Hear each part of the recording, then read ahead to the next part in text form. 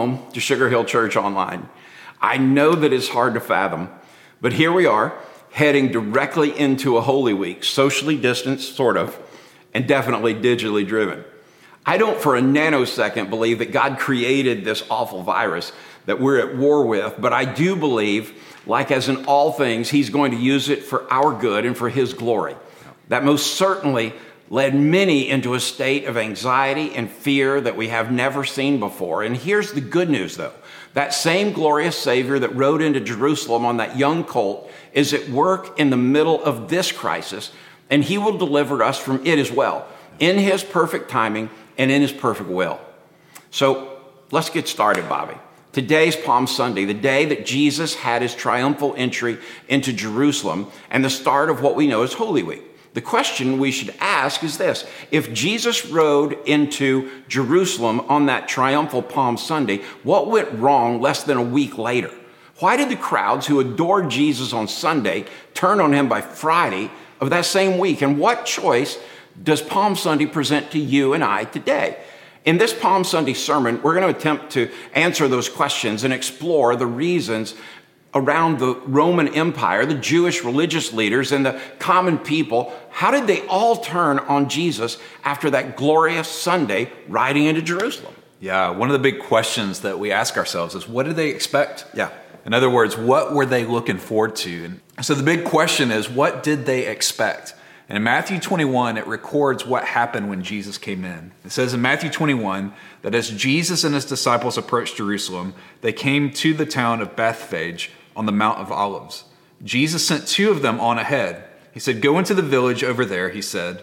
"As soon as you enter it, you will see a donkey tied there with its colt beside it. Untie them, bring them to me. If anyone asks you what you are doing, just say, 'The Lord needs of them,' and he will immediately let you take them." This took place to fulfill the prophecy that said, "Tell the people of Jerusalem, look, your king is coming to you. He is humble, riding on a donkey donkey's colt." The two disciples did as Jesus commanded. They brought the donkey and the colt to him, and they threw their garments over the colt, and he sat on it. Most of the crowd spread their garments on the road ahead of him, and others cut branches from the trees, and they spread them on the road. Jesus was in the center of the procession, and the people all around him were shouting, "Praise God for the Son of David. Blessings on the one who comes in the name of the Lord. Praise God in the highest heaven." The entire city of Jerusalem was in an uproar as he entered it. Think about that, in an uproar as he entered it. "Who is this?" they asked. And the crowds replied, "It is Jesus, the prophet from Nazareth in Galilee." This is so powerful. This is such an amazing teaching. When you read this text, one of the things that you still wonder is, what did they expect? What was it they were looking for? And we still have that problem today. We still wrestle with that. Well, you know, the thing that's interesting, and I love some of the notes that we put together here, because there's two processions that come into Jerusalem that day. Now, it was a glorious day for sure, because on one side of town, Jesus rode in, but he came in on a donkey's colt. Just like Zechariah had promised, he came in, and everything about his processional was about he was bringing peace. Now, the key thing to know here is the peace he was bringing were to a people that had been oppressed by the Roman government. Yeah. On the other side of town, Bobby, there was another processional. Yep. Pontius Pilate had put together a brigade who were in their polished brass and leather helmets and armor and swords and scabbards. They each had a spear in their hand. And as they walked in step, they came behind Pontius Pilate as he came in riding on this massive war steed. He came in on a stallion, all dressed for the occasion, all the pomp and circumstance of a military leader. The choices that the people in Jerusalem had to make were this: why would I pick somebody who's come in that humbly versus coming into somebody that had such might and power? The big problem was might and power delivered them greater oppression. Peace offered them freedom and joy. I think it's interesting that this is what that paradox looks like. And today, I think we have the same choice. Absolutely. Do we choose peace and freedom, or do we choose the things of this world? Yeah. Now, to me, that's where things got completely out of sorts. I think it's important, though, for us to know the two processionals that came in are still what's happening in our life. It's like, you remember when you were a little boy and you'd watch a cartoon and you'd have an angel on one shoulder and you have a devil on the other? Mm-hmm. It is really that simple. We choose that processional every moment of every day right now. Yeah. So I'd love for you to just take a minute and think about that scene. You think about Jesus coming in on this colt. You think about Pontius Pilate coming in with all the pomp and circumstance, and you see this division. In fact, in that day and age, I think this was meant to send a message. Absolutely. So for a lot of this time, the Roman government is concerned. What if there's a revolt? Right. What if these Jews try to rise up, and what if they try to overthrow us? Right. And so right next to the temple, and the temple is the centerpiece of this whole Passover week. Yeah. Well, right next to it, the Roman government has sort of their lookout. Yeah. And so they're able to look down into this. They're able to watch what's going on with the Jews. And in some ways, when you see Jesus coming in on this colt, people are praising him. Mm-hmm. You see Pilate coming in with his army. And in some ways, I think Pilate's trying to send a message that I'm the guy that's in charge. Remember the last time y'all tried to revolt. Don't go down that same path again. And so what happens on the front end of the week is we see Jesus coming in being praised. But by the end of the week, you see him betrayed by one of his disciples. You see him run through a sham trial. You see him sentenced to death. And the question we wrestle with this morning is, how does that even happen? Yeah. How do you start the week on a positive note and then end the week with a death? I always imagine the Roman soldiers, as I can visualize them coming in, I always have in my mind like the Nazis goose-stepping into Paris, or the Chinese army strutting in front of President Xi. I mean, that's how I see this happening, because it was a crystal clear message to the Jews: stay in your place. Yeah. You know, don't get out of line. Stay in your place, or I'll promise you, we'll make you get in place. Yeah. Jesus said, whatever you do, don't stay in your same place. Mm-hmm. I have a better life for you. Yeah. Well, when I think about that, I think about these two processionals. So I think it's interesting that Jesus instructs his disciples to go into the city and find a young colt tied up, and he goes, and sure enough, it's there. They're to ask the owner if they can use them, and specifically says that the Lord needs them. It all sounds kind of cloak and dagger, and I guess it was, in a way. So Jesus quotes Zechariah beginning in verse 9. He says, "Rejoice, O people of Zion. Shout in triumph, O people of Jerusalem. Look, your king is coming to you. He is righteous and victorious, yet he is humble, riding on a donkey, riding on a donkey's colt." I mean, think about it, Bobby. The juxtaposition there is overwhelming. Jesus, his means of transportation for that day matched the prophet Zechariah perfectly, because the prophet reassures the people of Judah, the Jewish people. He certifies for them that you're not forgotten. God has not forgotten you. When things pick back up in verse 10, the scripture says, "I will remove the battle chariots from Israel and the war horses from Jerusalem. I will destroy all the weapons used in battle, and your king will bring peace to the nations. His realm will stretch from sea to sea and from the Euphrates River to the ends of the earth." In other words, Jesus' quote from the prophet Zechariah reminded those who heard him of this entire passage. The message they heard was this: God will deliver the nation from the oppressor. In this case, Rome, and in our case presently, maybe COVID-19 and the presence of sin, selfishness, evil, and death. Absolutely. The king that they're looking for doesn't come as they expected. Right. He comes with humility, not on a stallion of war, not with this flexing of power, but he comes in on a donkey. Yeah. And it's a picture of peace. It's the peace that Zechariah talked about. Yeah. And so when you think of, again, that juxtaposition of those two processions, Pilate showing power, Jesus bringing peace, and it reminds us we have to choose. Yeah. That this Easter week, that's why we start with Palm Sunday, to focus as we look towards next week. Which kingdom are we going to pick? Which one do we want? Do we want power? Do we want prestige? Do we want all the accolades? Or do we want the Prince of Peace? Yeah. I think in some ways this text reminds us in such a powerful way that this is a choice that we have to make. That we can either serve the God of this world, the God of might and power and fame and fortune, or we get to choose the King of glory. Yeah. That's a real choice. And so when you think about this, we really do have choices to make. Which kingdom are we going to fuel this week? Which kingdom are we going to starve? Which one's going to flourish in our life this week, and which one are we going to allow to waste away? We each have a choice. We get to choose this week hope and peace, the Prince of Peace, this week. I think you're right. It is. It's a complicated choice. If you're there that day, it seems so easy looking back, right? But it is. I think it's complicated because on the one hand, I think the Jewish people wanted Jesus to ride in more like Pilate, right? But I think they wanted Pilate, because of how Jesus rode in, to ride in more like Jesus. It seems so odd to me that that's where the paradox is. Yeah. Looking back on it, it's easy. Yeah. Probably in the moment, it was very, very confusing. Exactly. I don't think it's as confusing today, but I do think it requires a lot of hard looks in the mirror to see what kind of choices we have made that might help us know the significance of the choice we need to make. Yeah.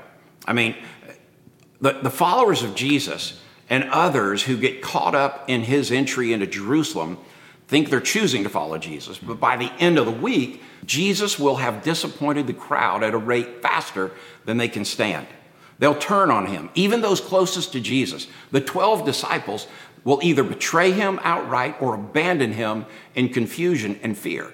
It's interesting to note that the crowd on that Sunday proclaimed, "Hosanna to the Son of David." In other words, they were placing all of their hope and faith in Jesus, that he would restore the glory of the nation, but not to God's standards, but to David's standards. You see, David and his son Solomon, they ruled that united kingdom. That's what the Jews wanted, after all. To be ruled by a man like David, a man so committed to God that the Old Testament prophets had proclaimed that the coming Messiah would sit on the throne of his father David. The Messiah would bring back the glory of Israel, and they would rid the nation of their oppressors and would rule benevolently and would be kind to the common people. But it was more than that. Jesus had challenged the rulers of Judea already. Not the Roman rulers, but the local rulers. Yeah. He had said to them that the temple was not the only way to find God's forgiveness, and furthermore, that the temple would be destroyed with not one stone left on another. That was different. That was shocking to them. Yeah. For them to hear that the temple is going to be gone. And so you start thinking about all the ripple effects of that. There's people that made their living from the temple, like the scribes and the chief priests and their priests and the ruling councils and the Sanhedrins and the Pharisees and on and on and on, the Sadducees. There's so many people that found their identity in the temple. And so for Jesus to say he's destroying it means they're going to lose their power. Right. They're going to lose their prestige. They're going to lose most of their identity. Yeah. And what Jesus taught them was that forgiveness doesn't just happen at the temple. It can absolutely happen anywhere. That was new for them, though. Absolutely. Yeah, That's that why was radical. This was such a lightning rod kind of situation Yeah. when Jesus would meet with somebody and he'd come to somebody that's lame and say, well, your sins are forgiven, and then heal them. This challenged their assumptions. It challenged the authority of the temple system. And so you think about it, when Jesus drove out the money changers, that's the same thing that's happening. He's proclaiming that the temple was to be a house of prayer for all nations. Yeah. I like it. My dad would look at this and he would say, this is one of the many ways Jesus proved that he was going to turn the world right side up, not upside down. That what he was bringing was not a new normal, but a far better normal. Yep. And to get to that far better normal, there was a choice that you had to make. You wanted to take the world's route, or would you take the route of Jesus? Yeah. I find it so interesting, Bobby, that right now in the middle of this COVID-19 deal, as we head into Holy Week, we have the same choice. Yeah. We can choose the one who can cure it all, or we can choose the might and power and the money. Yeah. And while that may sound trite sitting in our homes, it is a huge juxtaposition and choice that we all make every moment of every day. What's crazy is even though Jesus is God himself and he came and he rode in on that donkey and people ultimately were praising him up front, he ended up disappointing a lot of people. Yeah. He ended up alienating a lot of people. He ended up turning people's lives upside down. Yeah. And so this morning, wherever you're watching from, maybe you want to pause just for a second and just do a little reflection. Are there areas in your life that Jesus has turned upside down? Are there things even now during this crisis that have disappointed you or maybe knocked you off center? Would you take even just a few moments right now to jot those down, maybe type them into a note in your phone, and take just a moment to pray and say, Heavenly Father, would you help me to realign what I'm thinking today? Would you help me to come in line with who you are today? And we'll come right back. Amen.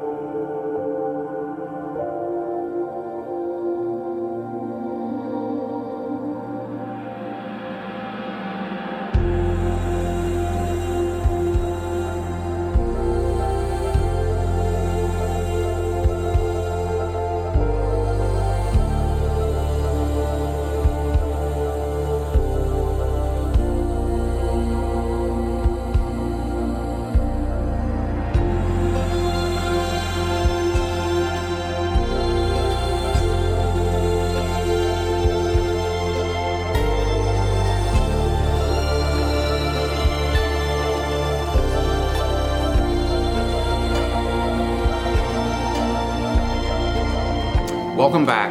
I'm so glad you took just a few moments to be able to ponder and prayerfully consider what are the choices that you need to make today. The one thing that happens, Bobby, in the midst of a crisis is it forces us to slow down. It does. And it forces us to rethink. And so today, when you look at the contrast of these kingdoms, our prayer is that you would take a hard look, not at just the contrast, but what kingdom are you serving in right now? In some ways, this crisis can even help push us in a direction we already knew in our gut we needed to go. That's right. But we were too comfortable to do it. Yeah. And so now we're pushed out of that comfort. And Yeah. we're pushed to make that decision. How many times have you heard somebody say already, when are we going to get back to normal? Right. And it's interesting to me that Jesus provided something that was different than normal. Yeah. I mean, oppression was their normal. Yeah. To get back to greater oppression isn't the goal. The goal is, how do I get to peace and freedom? Yep. How do I get to hope? How do I get to where I have eternal life? Yes. And Jesus comes along, and here on this day, riding in on one hand is Pilate and the other Jesus, and literally we see this clash. Mm-hmm. I don't know what my emotions would be in the city of Jerusalem that day. But today, on this Palm Sunday, my emotions say, I hope that I would choose Jesus then, but I'm definitely choosing Jesus now. Yeah. So when I think about that, I am reminded that in these same times, in these two kingdoms, Jesus' entry as he came in may or may not have been planned. I mean, it wasn't as though Jesus and Pilate got together and said, hey, let's have opposite, plans to come into town. Whether it was planned or not, though, the two processions provided a contrast that was unmistakable, undeniable. Pay close attention, because the contrast you see in these two processionals and what they each offered is as real today as it was that very first Palm Sunday. Fascinating to me, powerful. It's a contrast between kings and kingdoms that's on display in that day. And although many of the common people thought they sided with Jesus, they did so only for the same reasons that Rome forced them into. It's kind of like the elephant. When a baby elephant is young, you put a stake in the ground and you chain around that one elephant's foot. And if you train him long enough, by the time they're a full-grown elephant, it's the only thing they do. Right. They walk in that same circle. And that's all they know what to do. And that's how they trained for the circus. That's what those people in Jerusalem were like. Yeah. We're so oppressed that we cannot imagine peace, prosperity, joy, happiness, eternal life. We couldn't even comprehend it. And honestly, that's why I think the crowd turns on Jesus by the end of the week. They don't think he's going to do any of those things. And in addition, Jesus is actually going to make their lives worse for them, not better. Yeah. In the short term, it's not going to be easy. In the short term, it's going to be uncomfortable. But Right. Jesus has a different perspective. And so their religious leaders, every single one of them, who never agree on anything, agree that Jesus is going to attract too much attention from the Roman Empire, especially during Passover. And Rome's going to come down fast, and they're going to come down hard on the entire nation of Israel.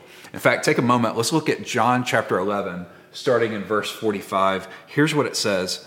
Many of the people who were with Mary believed in Jesus when they saw this happen. But some went to the Pharisees, and they told them what Jesus had done. Then the leading priests and the Pharisees called the high council together. What are we going to do? They asked each other. This man certainly performs many miracles. If we allow him to go on like this, soon everyone will believe in him. Then the Roman army will come. They'll destroy both our temple and our nation. Caiaphas, who was the high priest at the time, said, you don't know what you're talking about. You don't realize that it's better for you that one man should die for the people than the whole nation be destroyed. So when you think about it, when Jesus is accused, when he's brought in by Pilate himself, when he's brought before the angry mobs and they want to get rid of him, Jesus in their minds never did what they wanted him to do. It was a different version of a Messiah than they expected. He never defeated the Romans. He never dissolved their unfair tax system. He never put common people in charge of the government, and he never would. He didn't do any of those things. He was a different kind of Savior. I think when he tried to appease the crowds that swelled in that city, Pilate had the custom of releasing a prisoner. And so when he sees all this going on, his last week there, he burns Jesus' last week in that mock trial you're talking about. The beatings, the scourging, the spitting upon him. It's just, I can't even fathom that. There was Jesus, and the Roman Empire is doing all they can to appease the Jews to keep them from rising up. So now we can see this is where the clash happens. It was like there were two trains that were running into Jerusalem. One on that colt and one in that mighty power. They were coming together. And it was inevitable. Friend, today on this Palm Sunday, don't find yourself crying out for Barabbas. When we cry out for the world and our desire is to appease the world, we will always choose the wrong processional. When we go counterculture against the way of this world, away from that processional about human power, and make a U-turn with our life and turn toward that processional of Jesus. Like those people, there's a price to pay, but you can't pay it. You can't pay Jesus with any kind of act or money or missionary or a church attendance. As a matter of fact, I think Jesus would say, lose all your religion. And in losing that religion, he would say, find me. Build a relationship with me, because I am knocking on the door of your heart right now, saying, I want you to receive me, my processional, into your heart. Maybe on this Palm Sunday, you're sitting there today, wherever you might be, or listening or watching, and you might say, Bobby, Chuck, I need to change the processional I'm choosing. I've tried everything the world offers, and my life is still in a mess. I want to make a U-turn. I want to choose Jesus and his way. And the Bible says, Bobby, it's so easy if you call on the name of the Lord. But I've discovered that a lot of people feel like that there's some religion to that. Like, I got to come to church, I got to walk an aisle, or, I have to change who I am before I come to Jesus. And Jesus makes this promise as a part of this processional, actually, in that process. It's like, no, you just bring everything you are right now to me, and then you can leave it with me. So today, you can leave it with Jesus. Whatever your world is, whatever your expectation is. And it sounds just like this. Jesus, would you come into my life? Would you become my Lord, become my Savior? Would you forgive me of all my sin? I want to turn around and choose your processional. And I want to thank you, Jesus, that you died for me later in this week. But praise God, you rose from the dead a week from today. And you did that to conquer sin in my life and Bobby's life and your life. Jesus, thank you for that. I'm grateful you're my Lord and that heaven is real. In the name of Jesus, we pray. Amen. My friend, listen, if that was your choice today, you're as sure for heaven as if you were already there. Amen. And I can promise you the processional that the Lord is calling us to choose in this day in America is to take the choice of the Lord. That's where healing for our nation and our souls will be found. God bless you, friends. So whether you just prayed that prayer or you've been saved for 100 years, this blessing is for you. My friend, let the Lord go before you this week and make a way, make your crooked path straight. This week, carry the Lord within you, that he might give you peace and joy, fulfillment and contentment, because he is always good and you are always loved. And in these difficult days, when they are hard, hop on his back and let him carry you, not around all this mess, but right through the middle of it, only to set you down victoriously on your 2 feet, and wipe away your tears, kiss you on the forehead, and wrap his loving arms around you so you can hear your Savior say, my child, say it with me, I love you. God bless you, friend. Go in peace. Love you guys.